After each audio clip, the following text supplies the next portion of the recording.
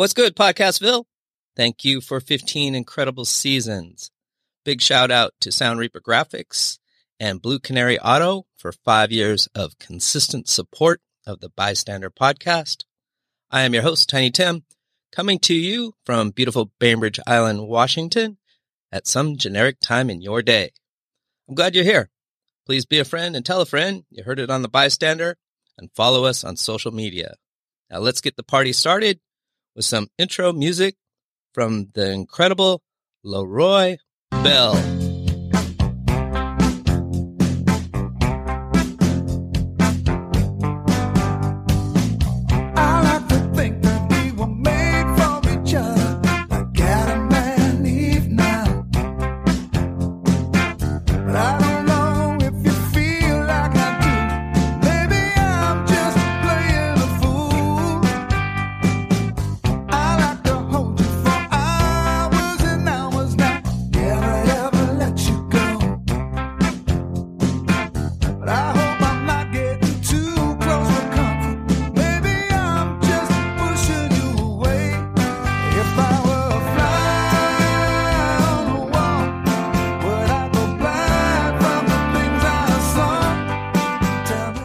What's good, Podcastville? You found the Bystander podcast. Today, we're talking all things resident orcas and salmon with my friends Sandy Spears and Lucy Larkin.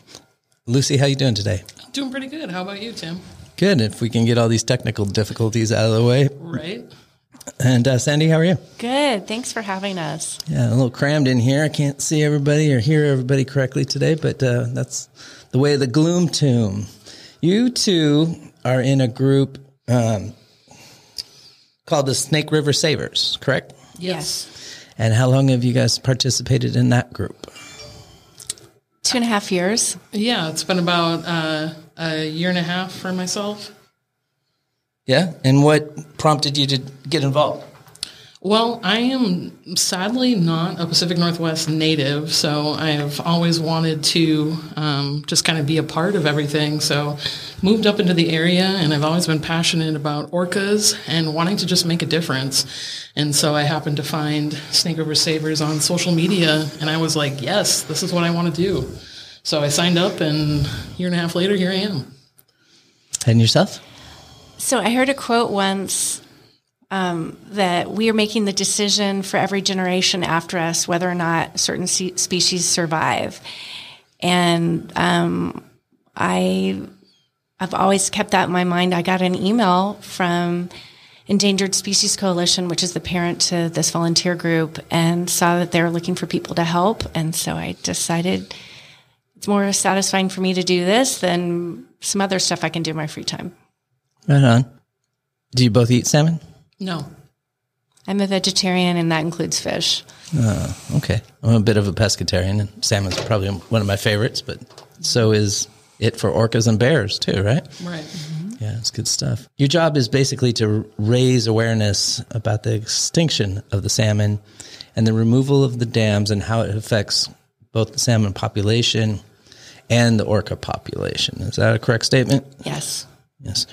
So how do we go about educating the general public about the Snake River dams? There's, I believe, 4 of them, the Lower Granite, the Ice Harbor, Lower Monumental, and Little Goose. Little Goose.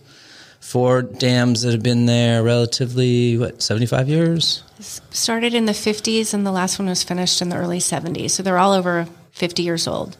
And there's more than just those, correct? Those are just on the lower section of the Snake River. So, there's like 400 barrier structures in the Pacific Northwest, and you can have a lot of definition what a dam is. But yeah, of high-functioning dams, below the salmon have to swim through those 4 lower dams, and then they have to keep going through 4 more on the Columbia River before they go out to the ocean.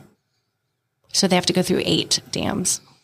So they come back to spawn, and then they go out to sea from there, and they climb through those dams. Is that what I'm hearing? Yeah, in order to get back to their spawning grounds, that's where they have to travel back through the 8 dams. So the lower 4 have been targeted because of multiple reasons.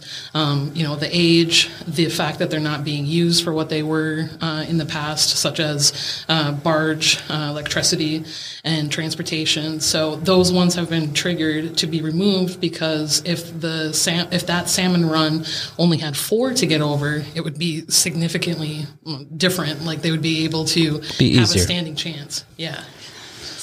So there's a tributary that before you go up the Columbia River, and if they turn towards John Day or Yakima, they only have to go to 3 or 4 dams. And the return rates are much higher than those trying to get up the Snake River, because they have fewer dams. Now, those dams are there for hydrogen power? Hydropower. And they're not being used for that currently? They are, but they produce just a very fraction amount of the electricity that is actually generated for the Pacific Northwest. Well, I had heard that those dams generate enough power for 800,000 homes along the river. So they produce 4% of the power used. My husband was in the power generation business for 20 years. It's a very complicated topic, and I had him look over the information. And they produce power when the water flows off, and that's from March to June. Well, when do we need power? We need it, and it doesn't match our usage needs. So solar could match those so much better. And so they are providing power, but they're going to cost a lot to repair because they're over 50 years old. And right now in the queue, the renewable energy queue, in the final permitting process, there's enough renewables coming online to replace the energy produced by those 4 dams. Such as wind power and solar and stuff? And demand response, and there's more efficiency in terms of trading and how they're managed, not just turning off your light bulb efficiency, but in how the systems run. In hydropower, one of the big, non-environmentally friendly things about it is that they do produce and emit methane because it's standing water. And so they're, like, a lot of people think, oh yeah, hydropower, it's very green. It's not. So because the river is not free flowing, the water is stagnant, produces methane. And then that also leads to the fact that the water of the rivers is hotter than normal.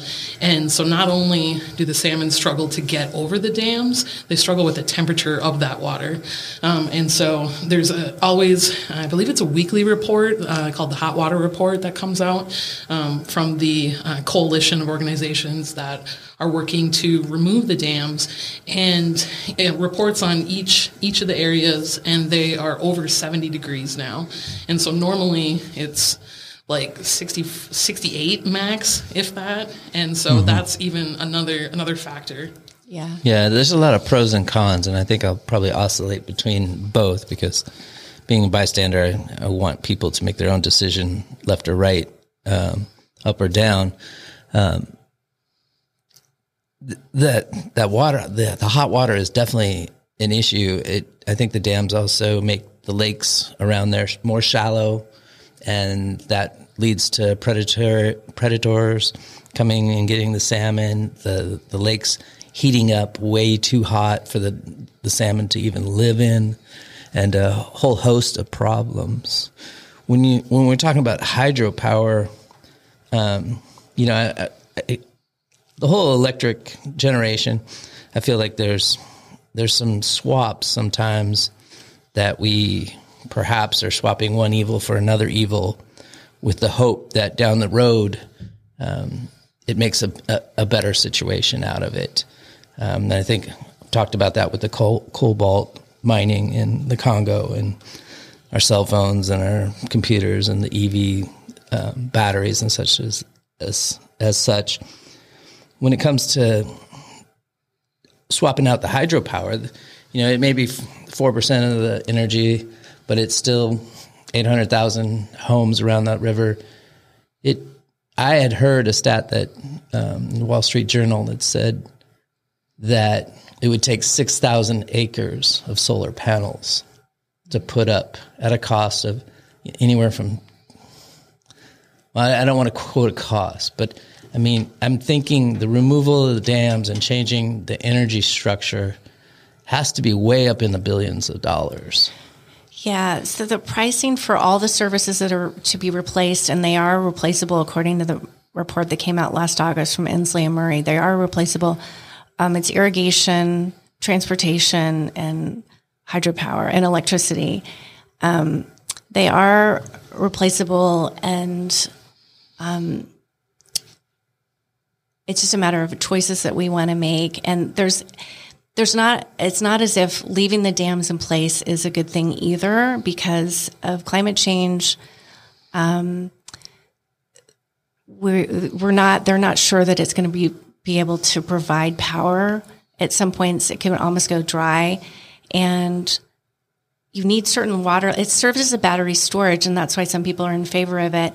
And they adjust the water coming through, like they'll just turn off the turbines, raise the level of water, and then save that electricity for when they need the power. But if the climate is changing, they're not going to have that flexibility anymore. And those dams are 50 years old. So the money that we could do that would need to replace the turbines, we can put into other resources. They are going extinct. There's 27 sub-habitats of salmon, and almost 50% of them are at quasi-extinction level, which pretty much means they're already going to go extinct. There's less than 50 juveniles. So even the Inslee and Murray report, taking into all the factors, are saying that they are replaceable. Mm-hmm. I understand the salmon and the orca argument, I think, completely. I think there's other arguments that are made, such as transportation. There's a lot of wheat that's transferred by boat down the river, and the dams allow the boats to have the ability to transport things up and down the river. Mm-hmm. Wouldn't that change a lot and then put a lot of that transportation back on the road on trucks and railroads and stuff like that? Yeah. So the amount of goods that have been transported has, since in the last 20 years, has gone down 75%. There's no more petroleum products above the Ice Harbor Dam. It's all of the Columbia. The usage has gone down. The only product really left is wheat. And what I find so interesting to me is it's a huge, for every 15 cents that those shippers are paying, you and I, the federal tax dollars, are paying $1. Wow. And so is that really fair? And a lot of times people are saying, I don't like big government. Some of the same people that say, I don't want to remove these because it hurts jobs. This whole thing has been a giant government subsidy to those transportation people for all these years. And maybe it's time for them not, to pay their own way now, So let's get back to the salmon and extinction. There's a lot of causes for that extinction, not just the dams. Do we have, I remember in the 50s, there was probably 130,000 salmon going up the river to spawn. And recently, I think I saw something that it had gone down to about 10,000, which is drastic for sure.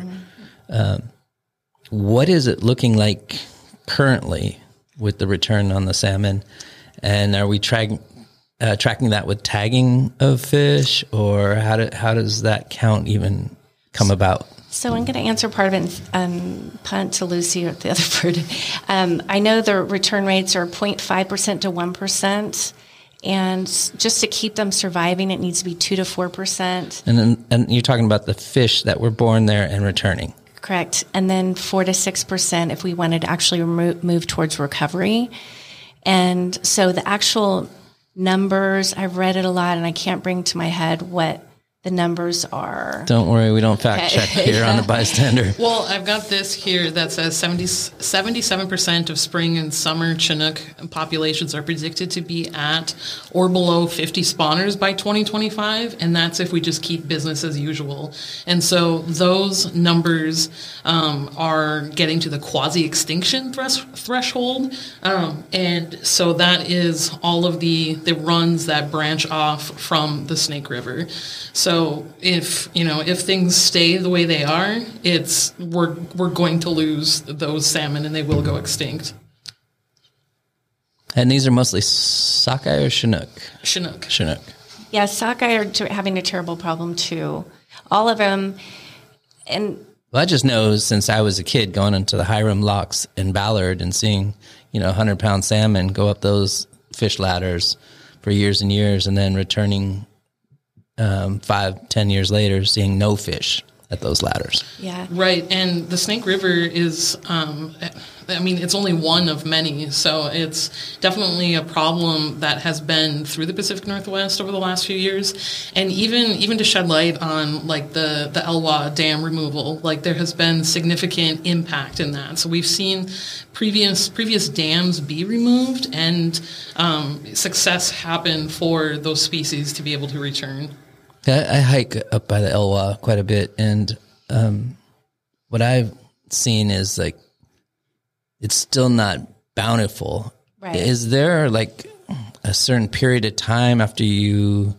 What's the technical term when they're taking out these dams? Breach. Oh, yeah. Breach the dam. There's sediment and log jams and. The Bruce Lee said, be like water, always adapting and moving, forward. A river does that. And what kind of time frame are we talking about a recovery from a breach dam? So I was reading about the Elwha Dam, and that's a larger dam. There's some smaller dam systems. And I read somewhere that it's like they're expecting a 20 to 30 year recovery. Again, I can't recall the numbers. It was something like 7,000 before, and now they have 45,000. It has been 10 years since the breaching the Elwha Dam. So, that's all I can say that's for that. That's pretty good then. Yeah, and the sedimentation, they said, went through the system faster than they thought. But I wanted to go back a little bit more to some more misconceptions about this. Yeah, please do, Sandy. I'm here to learn. Yeah, that some of the arguments coming out are the salmon are doing fine, and I don't know what alternate reality they're in, but if you look at Inslee Murray's report, politically it's hard for them to come out, and they did. NOAA, American Fisheries, which is a coalition of international, even though the American's in the name, international experts, they are going extinct. They're doing horrible. And more about the problems we've referenced, Lucy was talking about the methane. But if you look at how many salmon are killed, it's 60 to 80% are from the dams. There is a problem with pollution. There is a problem with overfishing. But the core issue is the dams.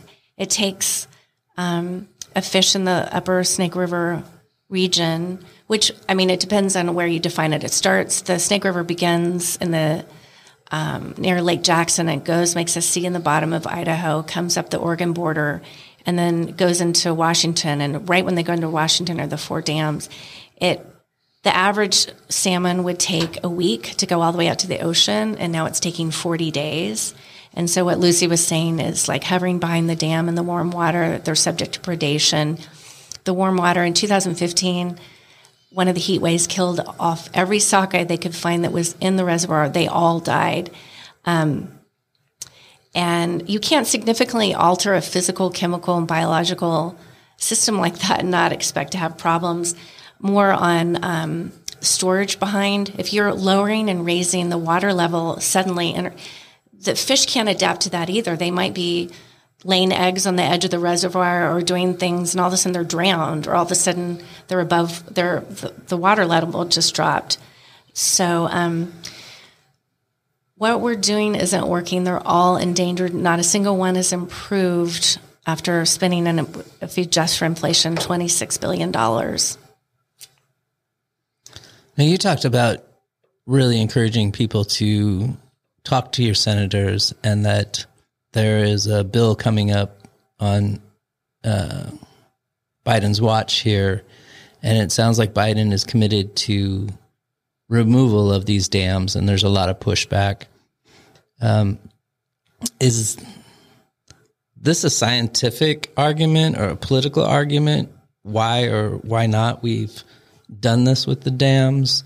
Is there a political motivation to have the dams? Is there enough scientific fact to change the naysayers that this is really, because there's a lot of climate deniers, right? And we could easily just say the population is falling out for numerous reasons, not just the dam. And we can make up our reasons like, hey, we made it more accessible for the ladders for the fish to go through their passage or whatever. Do you think it's a political or a scientific move that we're finally changing the narrative or trying to with this bill that Jay Inslee and Patty Murray has put in front of Biden? There's been a lot of push with it that it's been the science is clear. So I would say it's definitely like a scientific, push and whatnot. And it's gained a lot of ground. I mean, this has been, in the works for like 20 plus years that some people have been working on this. Depends on, I guess I would say it depends on who you talk to if they think it's political, but there's definitely science there. And there's just been, a lot of research. I have in front of me here that the cause of mortality between dams and then predators such as sea lions, birds, or other species, and then harvest, so that 70% of the impact to the Snake River wild spring Chinook salmon is from the dams, where only 20% is from other predators such as sea lions or birds, and then even 10% from harvest is listed here. So there's been, a lot of research that has been done. So I would say it's definitely like a science backed move that this is gaining ground. Would you agree with that, Sandy? Oh, absolutely. And they're dying in front of us. I mean, it's like at some point we can use the word science and look at all these statistics. It's like there's no more fish. It's just like a sense of connecting with reality. And so for people to say they're doing well so what would be the motivation for not moving in? I think generally human nature, it's inertia. It's hard to remove something. It's hard to remove irrigation services, which is happening off Ice Harbor. There's definitely some replacement services that need to go into effect, and people need to be compensated for that. Once you put into service, the government built these dams, people have begun to make a living off of that, and it's really hard to remove that. And in terms of the economic value, a lot of the regions that they had said would just explode doing so well, the Lewiston area has not done that well economically, but there's always going to be some people with jobs. And it's easy for me to say that if I'm not the barge ship driver, but there's new jobs created. It's not like there's going to be new rail jobs. They have to extend rail lines in certain ways as a result of this. So that's a job creation that should be celebrated as something good. Politically, I worry because Biden needs to make the decision to do this, and there's different views on whether or not Congress is going to have to approve this. And that's what really disturbs me, because everything has become so politicized, even something as basic as biodiversity. I know Congress hasn't been great about the Endangered Species Act recently. Even that has become politicized. And that's super unfortunate. But Republican Congressman Mike Simpson is the guy that got this ball rolling a couple of years ago. He was the first person, because he sees how important fishing is to the psyche and tourism for Idaho. And he, as a Republican, was the one that initiated this, or reinitiated the momentum. Okay. What are the impacts of a dam removal on the agricultural scene up and down the river? It is an impact, but there isn't just, remove the dams and just leave people high and dry. That's where, part of the study that has come out is like, okay, these are the areas that would need to be replaced, and these are things that such as transportation, energy, and irrigation, thank you, that, you know, the dam does provide these three things. And so that is definitely, I don't know if like people like a fear, but there is a lot of research and, you know, planning out to put alternatives in place for when the dams do come down. So it would be to make sure that those people are set up for success and to not just leave them alone and to figure it out on their own. Yeah, the report put out is called the Replacements Report and Recommendations. All right, I think I got that in the right order. And if you read through it, the level of detail in terms of trying to understand all the issues and all the who needs to be reimbursed and how many wells need to be drilled and how deep the wells should be and who owns the wells. They've put that all in the report, and they are talking about, and it's the cost of reimbursing folks for that. Even it's like 10 to 30 billion could be the cost. So I know that there's one senator who's come out in favor and one that's a little shyer, and I know no one's going to do this without getting some pushback, so they're not going to not think through all those issues. And that report's pretty detailed. Well, do you think it's people just don't like change? Absolutely. You know, like when coal mining went away in some places, there was a real reluctance to learn a new trade. And you can mine coal or you can mine gold or you can mine lots of different things. But the sense of security of always having that same routine, that same job, a lot of people like. And let's say somebody's in transportation and they constantly do the barge with the weed on it on the river, and then all of a sudden that stops and it goes to a railroad or 18-wheeler or something like that, then their life and their livelihood changes. Right. Although they could still be in transportation and just learn a new skill, railroad, 18-wheeler, truck driver or something like that. I know that's not the best example of impact, but I think there's lots of things. You talk about hydropower, somebody may be skilled in that and not in solar and not want to change over. And, you know, if we take 6,000 acres of space to put solar panels up, does that change some other biodiversity and such? So people question change, so it's easier just not to change at times. Do you think that's a big part of why this is dragging on so long? I would say definitely. I think just, I always like thinking like, I want to say existential, but just thinking about people in general and just like the common thoughts of people. And I think people are definitely, just in general, anything, not even outside of the Snake River dams, people are afraid of change because it's uncomfortable, it's unsure, it's scary. And I feel like that's a good time to highlight that the Northwest tribes have already been impacted by that change, that they lost their fishing areas, their main, you know, they had the right with the treaties to have access to fishing grounds and the fishing runs of their land, of their ancestors. And so they've been impacted by that. They've seen that change. And I mean, change is scary, and now it's been identified that, hey, the salmon's going to run out. So it's almost like we need to adapt. We need to get ready for that change too. And it's just something that it's inevitable, right? Yeah, exactly. It is uncomfortable.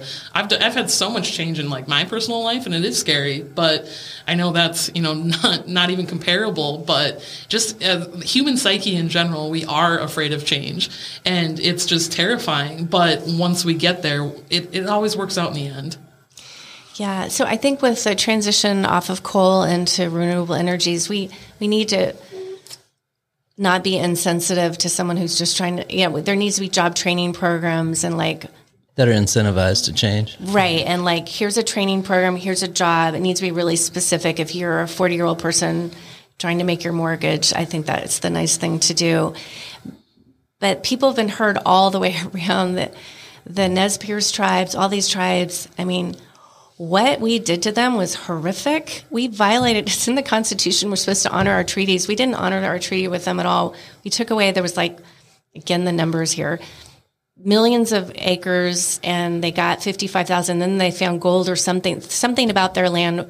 So they drove them off even on the land that they promised them. And the Indians came, the Nez Perce tribe came back and tried to fight them off. And the U.S. military drove them away up into Canada. I mean, they were awful. And this was their livelihood and their life. And the archaeological sites,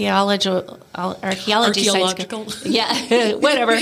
One of those goes back 16,000 years. They've been here a lot longer. These dams have been here for 50 years. So, yeah, but we gave them casinos. Yeah. Boo. That was a horrible argument. Yeah. It's amazing. And then you still see people complain about the overfishing and the whaling and stuff like that, and that's definitely a whole other topic too. And it's cultural, right?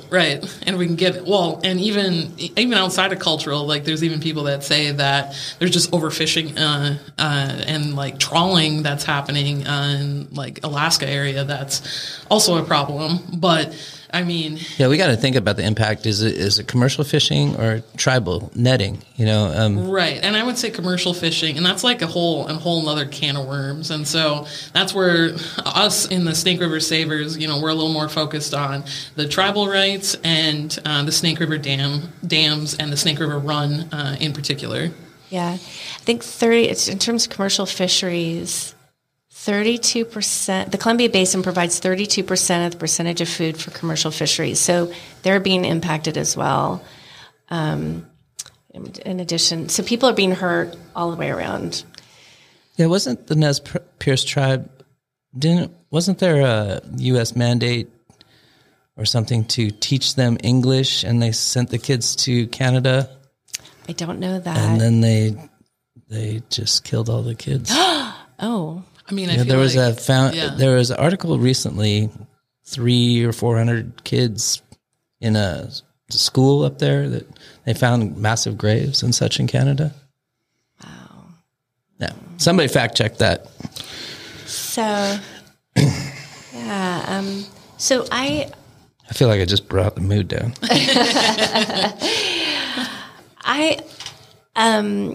Can I throw out something I'd like please. To share? Okay. Share away. Okay. I want people to get involved, and we would like to share different things that we have done to, as volunteers, to help with this issue, and maybe provide like a couple of different kinds of things that we've done to get involved, so that a listener who wants to might go, oh, that I track with that, or I track with that, or give folks who might be listening an idea. Yeah, that'd be great. Lucy's queen of what? Volunteerism. I mean, sure. But no, one of our biggest highlights that we did was we had I guess you want to call it like a congressional meeting with a staff member of Senator Murray. And so that was, we're volunteers, but we had that time set up and we were able to voice our opinions. And I think that's just one of the biggest things, is letting your voice be heard. And if you're able to take a stand on something and to, be passionate about it, that's one of the biggest things. A lot of other things that we've done too is just speaking with the general public. We actually have a tabling event set up for tomorrow, August 12th, at the Sculpture Garden with the Seattle Art Museum, just to talk to people that are out and about and to let them know like who they can talk to and to say how important removing the dams is. Another fun thing that we've done, and we're looking to do a little more, is even just hanging out on the ferries and talking to individuals. Like we go in pairs and just talk to people, make sure that they're aware, and to encourage them to also make their voices heard and to reach out. We've got these really cool stickers that say "Breach the Dams" and has an orca on it, and a text link that currently it is submitting a comment to President Biden, and so there is action that there'll be a report that comes out for that. But just a lot of letting your voice be heard, and just speaking up for those that necessarily can't be heard. And if you don't have time to do anything, everyone has time to make one phone call. Just call your state rep. Say, who represents me? Google who represents me, Washington State. If you don't know, one quick phone call. That's the most powerful thing you could do to our Senators Murray, Cantwell, or your state reps as well. So lobbying, tabling, social media. What is tabling? Tabling is we go to an event where you and I met. We were at 4th of July, had the table out, and you are at some public event, and maybe in front of the grocery store, and you hand out flyers to whoever might be interested. We've done parades with giant orcas. You were carrying the salmon. Yep, the inflatables. We also work with Backbone Campaign. They're stationed off of Vashon, and they're an amazing group as well. So they're a part of essentially the coalition, and they've created these incredible inflatables, and they literally created them from scratch. And it's a scale model. The biggest orca is a scale model of Tahlequah J35, one of our southern resident orcas. And they've also got a salmon, and they've got a baby orca as well. So those definitely make their rounds. Backbone Campaign is incredible.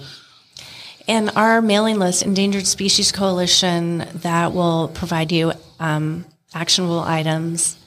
If you just get on there, they say this is the moment. And so speaking of, right now, this is a moment to call.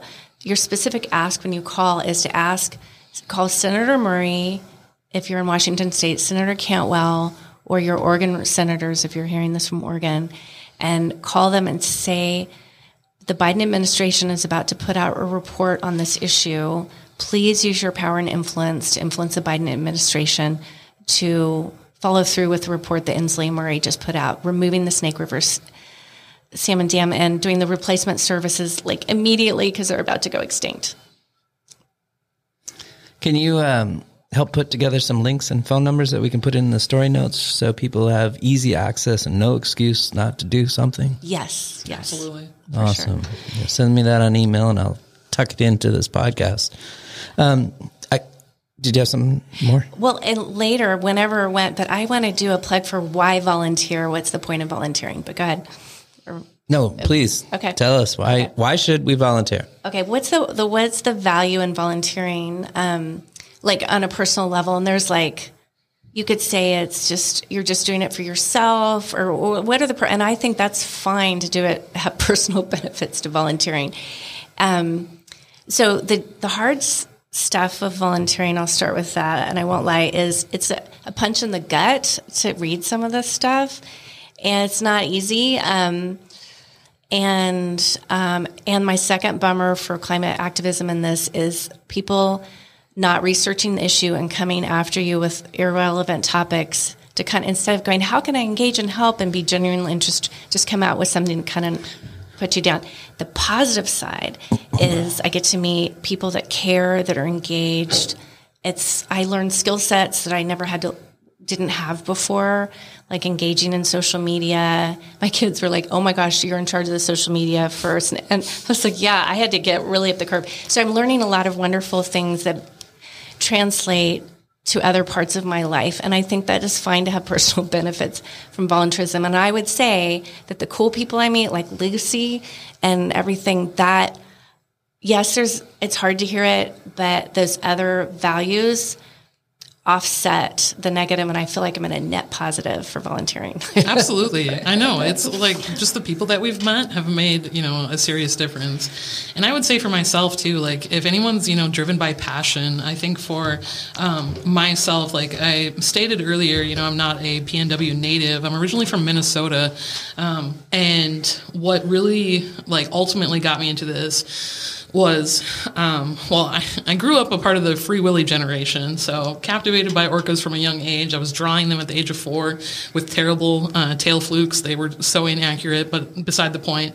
I have a orca tattoo on my arm now, planning on getting some salmon originally, but what really inspired me was hearing about J35, who I already mentioned, J35 Tahlequah's 17 Days of Grief tour. So, yeah. I was literally bawling in my room in Minnesota, and I was like, I want to make a difference. Tell that story. Yeah, absolutely. So for those of you that don't know, J35 Tahlequah, back in 2018, had a calf born who passed away, I believe, like within hours of being born. And so I have goosebumps right now, even just recalling it. So Tahlequah toured around and carried that dead baby for 17 days throughout the Salish Sea. And let me tell you, when orcas are incredible. Yes, they're at the top of the food chain. They're, looked at as wolves of the sea, but their intelligence, their understanding, and their beauty, literally. I mean, they're keystone species up here in the PNW. One of my main reasons for wanting to live up here. But the display of emotions that Tahlequah gave for those 17 days was like, look, this is an issue. Like, this is my dead baby. And, they're struggling. They only have 73 in their 3 pods, J, K, and L. And, it was mentioned earlier that we owe it to the tribes up here. We also owe it to the southern resident killer whales, because we significantly impacted their numbers. I feel like I'm kind of going off on a tangent here. But we significantly impacted their numbers. We captured their relatives from Penn Cove, and is the biggest one. But we captured their relatives throughout the 60s and 70s throughout the Salish Sea, and we put them in captivity. And like, we did that to them, and now their food population is disappearing. Their, pollutants is a whole other can of worms. But that's where, if we can, establish that salmon population for the Snake River, which is part of their habitat out there on the West Coast, if we can, return that to proper states, like, we will be able to directly impact their feeding. They will not be starving anymore. So, long story short, find that impact, that inspiration that is like, no, I want to help make that change. So that is where I have come personally. And I sit here in my orca shirt, my little tail fluke necklace. I'm not afraid to tell people how much I love orcas, because they're just like us. They're incredible beings, and they deserve more. Well said. I think the volunteer benefit also, if you live out here on beautiful Bainbridge Island and you've ever been on a ferry going to Seattle, and on that trip, see some orcas? See an orca, and then all of a sudden the ferry boat tips because everybody goes to that side of the boat. It's a big deal. Up here on the south end, recently, beginning of summer, I believe it was, we had a pod come in and they were fishing, and every car on the road stopped. Everybody got out of their car. It's just a beautiful creature. Beautiful. They're incredibly captivating. Mm-hmm. Yeah. Got me choked up now, too. Yeah. And so a lot of, they're losing. Loud and proud, Sandy. They're losing their babies, and, what's that? I'm forgetting the word. But anyways, before they're born, they're dying. They're internally. Yeah. And because of starvation, and pollution is a problem, but the number one thing is starvation. Are you meaning like their blubber? They're losing their babies before they're born. Oh, yeah. Like the I don't have a number, but the pregnancy rate for the southern residents is terrible. Like there was recently just 2 that were discovered that were born, but there's also the fact that they wait, like researchers wait maybe like a couple of years before they actually say that, they're they're a member of the population, because their likelihood to survive is very low. Yeah. Yeah. Gray whales have been washing up all over as well, because they're starving to death as well. Mm-hmm. You know, and the ocean's a big place, and to think that there's not enough food supply there, it's kind of amazing. And then you start thinking about the garbage, you know, and the drugs and there's so much, you know, the feces spills out of the plants into the ocean, and noise pollution. Yeah, and the oil leaks and gas leaks from the boats, and whales are very sensitive with their hearing, and boats come up there with the tour guides and stuff, and that stuff's got to stop as well. There's so many problems that people are just not taking seriously enough. I kind of compare it to bananas going extinct. You know, bananas feed the world, and they're a seedless plant. So once a crop gets infested, the whole crop gets infested and it goes away. And bananas are close to being extinct, and we take that for granted. I mean, when COVID hit, what was the first thing that went after toilet paper? Which blew me away. I'd rather have a banana than toilet paper. Oh, I didn't know that. Yeah, bananas were gone, like in minutes, all the time. You couldn't keep them on there. And you think all the third world countries that rely on that cheap food source. And I feel strongly, if we're still so fortunate that it's still about political will now. It's not a done deal. And if everyone listening to this could make that quick call to Senator, especially Cantwell, that will be powerful. And if enough people call, people will do whatever most people want to have done. Hey, Maria, we want it done. I'm sure somebody she knows hears this and gets in her ear for us. Yes. Yeah. I think I was wondering how you guys get funded, but I was thinking of a cool idea that happened when I was a kid. The police officers in my small town, they all made baseball cards of themselves, basically. So you got to know your policeman in your community, and you traded cards. So a policeman would come to a basketball court where we're all playing or whatever and pass out, you know, here's the canine dog, here's the policeman. And we'd say, hey, that's Officer Rob or whatever. So there was a familiarity that they knew us, we knew them, and we were in the 80s and 70s. It's all about collecting records and baseball cards and Hot Wheels and collect. And I was thinking, how cool would it be if there was Orca cards that said J35 and had the history on the back? There's actually, the Seattle Aquarium did release I saw a couple of those, Yeah, but no, I mean, it'd be interesting to see if they're like still going with it, but that would be a fun thing to like revamp. It'd be tough to get a picture of every orca, too. That would be a fun task. They'd probably have it. I mean, there's public databases that we could probably get. Orca Network? Yes, exactly. Something I follow. Love the Orca Network. Orca Network. And Ken Balcomb's, maybe his there's classification guides out there. Yeah. Yep. Yeah. So how do you guys fund this volunteerism and the Orca sticker that I need to get for my water bottle? Yes, absolutely. I know. Should have brought some. So I should have. So Endangered Species Coalition is our parent organization. They are like a majority of the funding, but we also like our stickers we have a wonderful donor who has given those to us and supports us and supports our cause. And we partnered just recently with Orca Running, and we tabled at their event here on Bainbridge.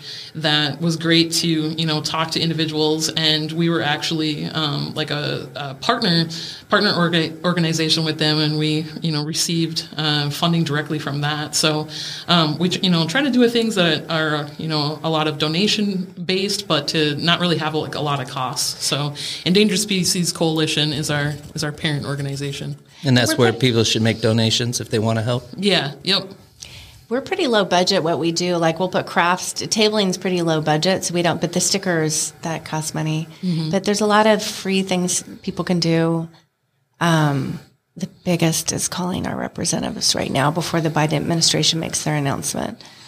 So, but yeah, just talking about, I know on the climate side, they're like, just talk about issues. Don't not talk about it. Just bring it up.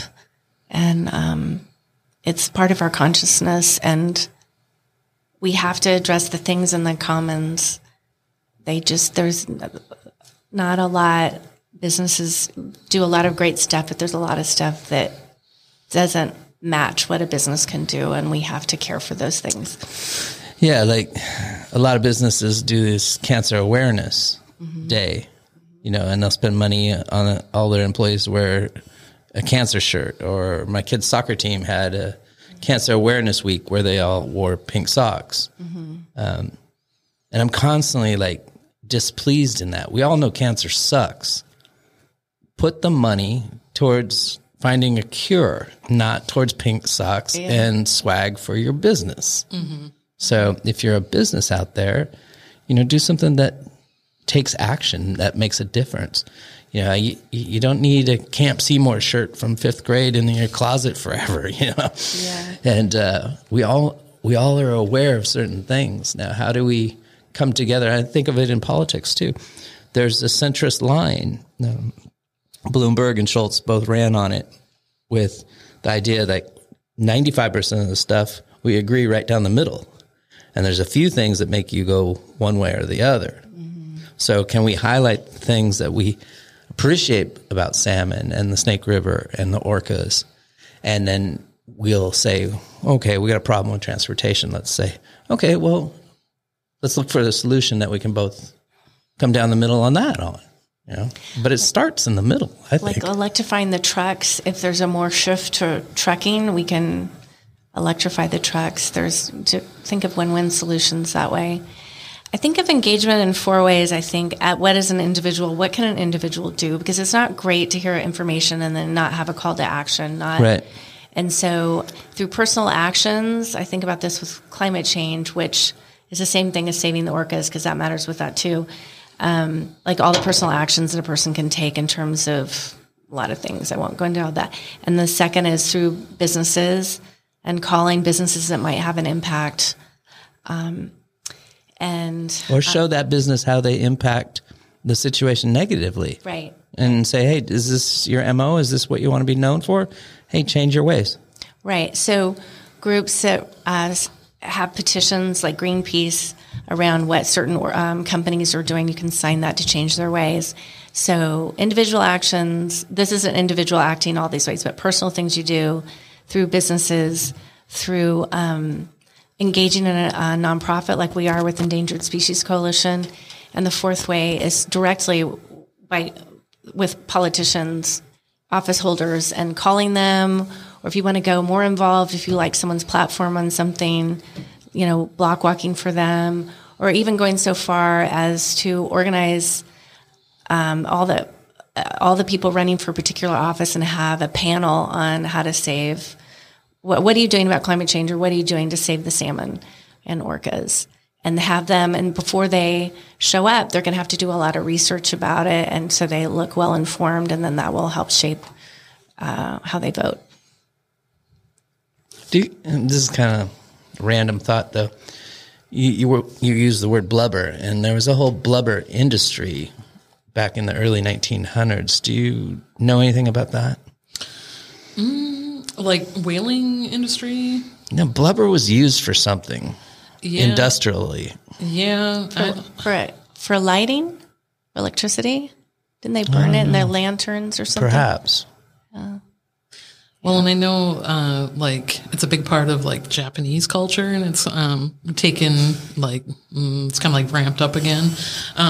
But I mean, what I was referring to with blubber was that with the orcas, so obviously a good majority of their bodies are made out of blubber, but when they start to starve, the toxins and poison that are housed in their blubber essentially starts to poison them, and so that's what essentially happens to them. And one of them that most recently was observed, in that state was K21 Cappuccino, who it was almost. We got a whale named Cappuccino. Well, not anymore. He He passed away. died of starvation. But yeah, it's the Whale Museum actually releases. Hold on, where's the Whale Museum? The Whale Museum is in Friday Harbor, one of my favorite places in Very the cool entire place, world. yeah. Yes, absolutely.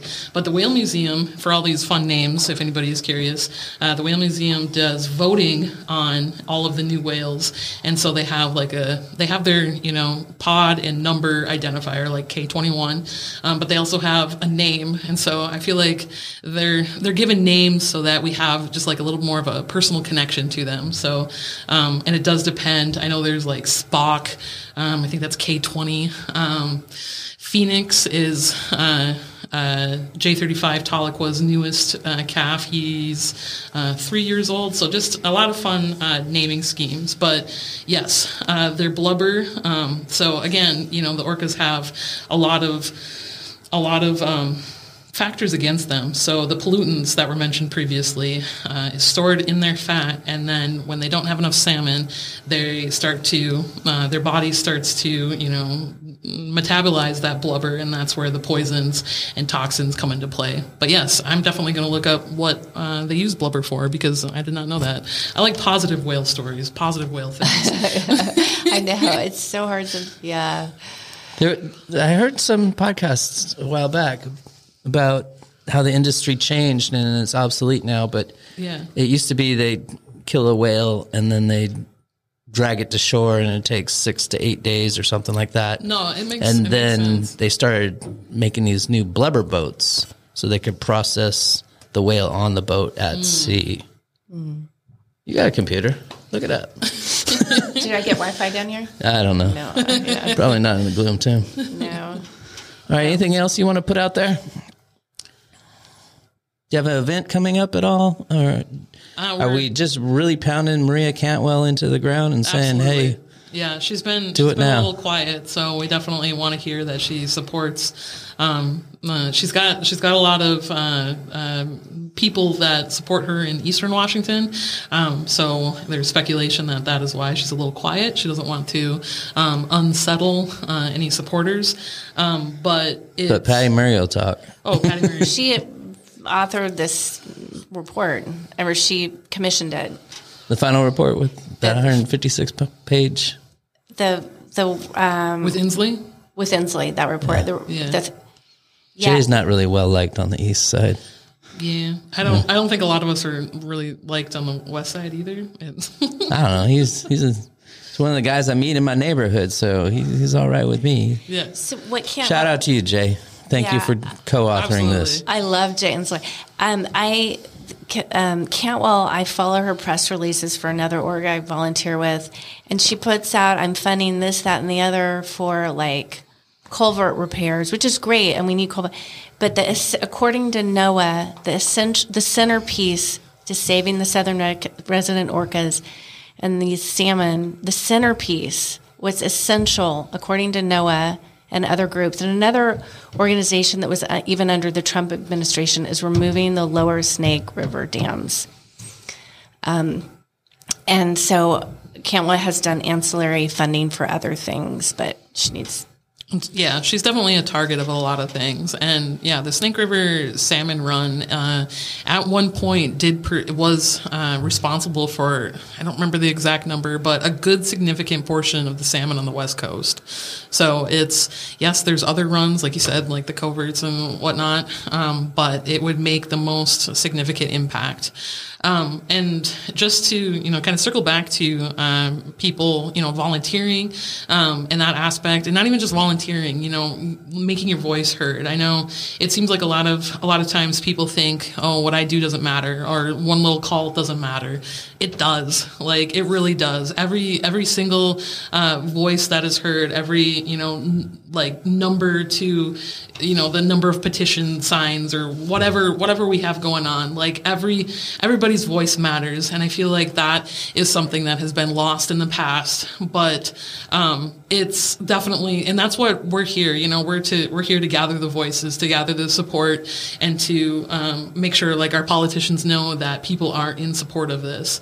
So your voice matters, no matter how big or how small of work that you do or action that you take. It matters.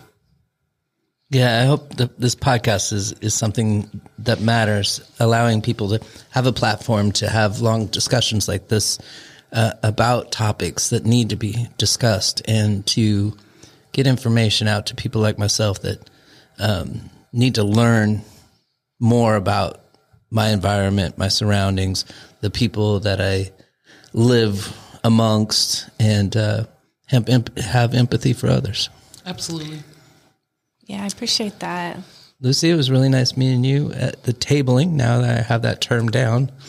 And her, Sandy, it's nice to meet you. Yeah. And Lucy, it was nice to meet you today as well. Nice to meet you. And thanks for having us. And thank you for doing the podcast. Yeah, thanks for doing this. Yeah, well, I appreciate you both, and the amount of volunteerism and the passion that you have, and the empathy that you have for the fish and the biodiversity and the whales.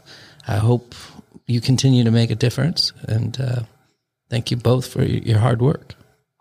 You've been listening to Bystander. Be kind.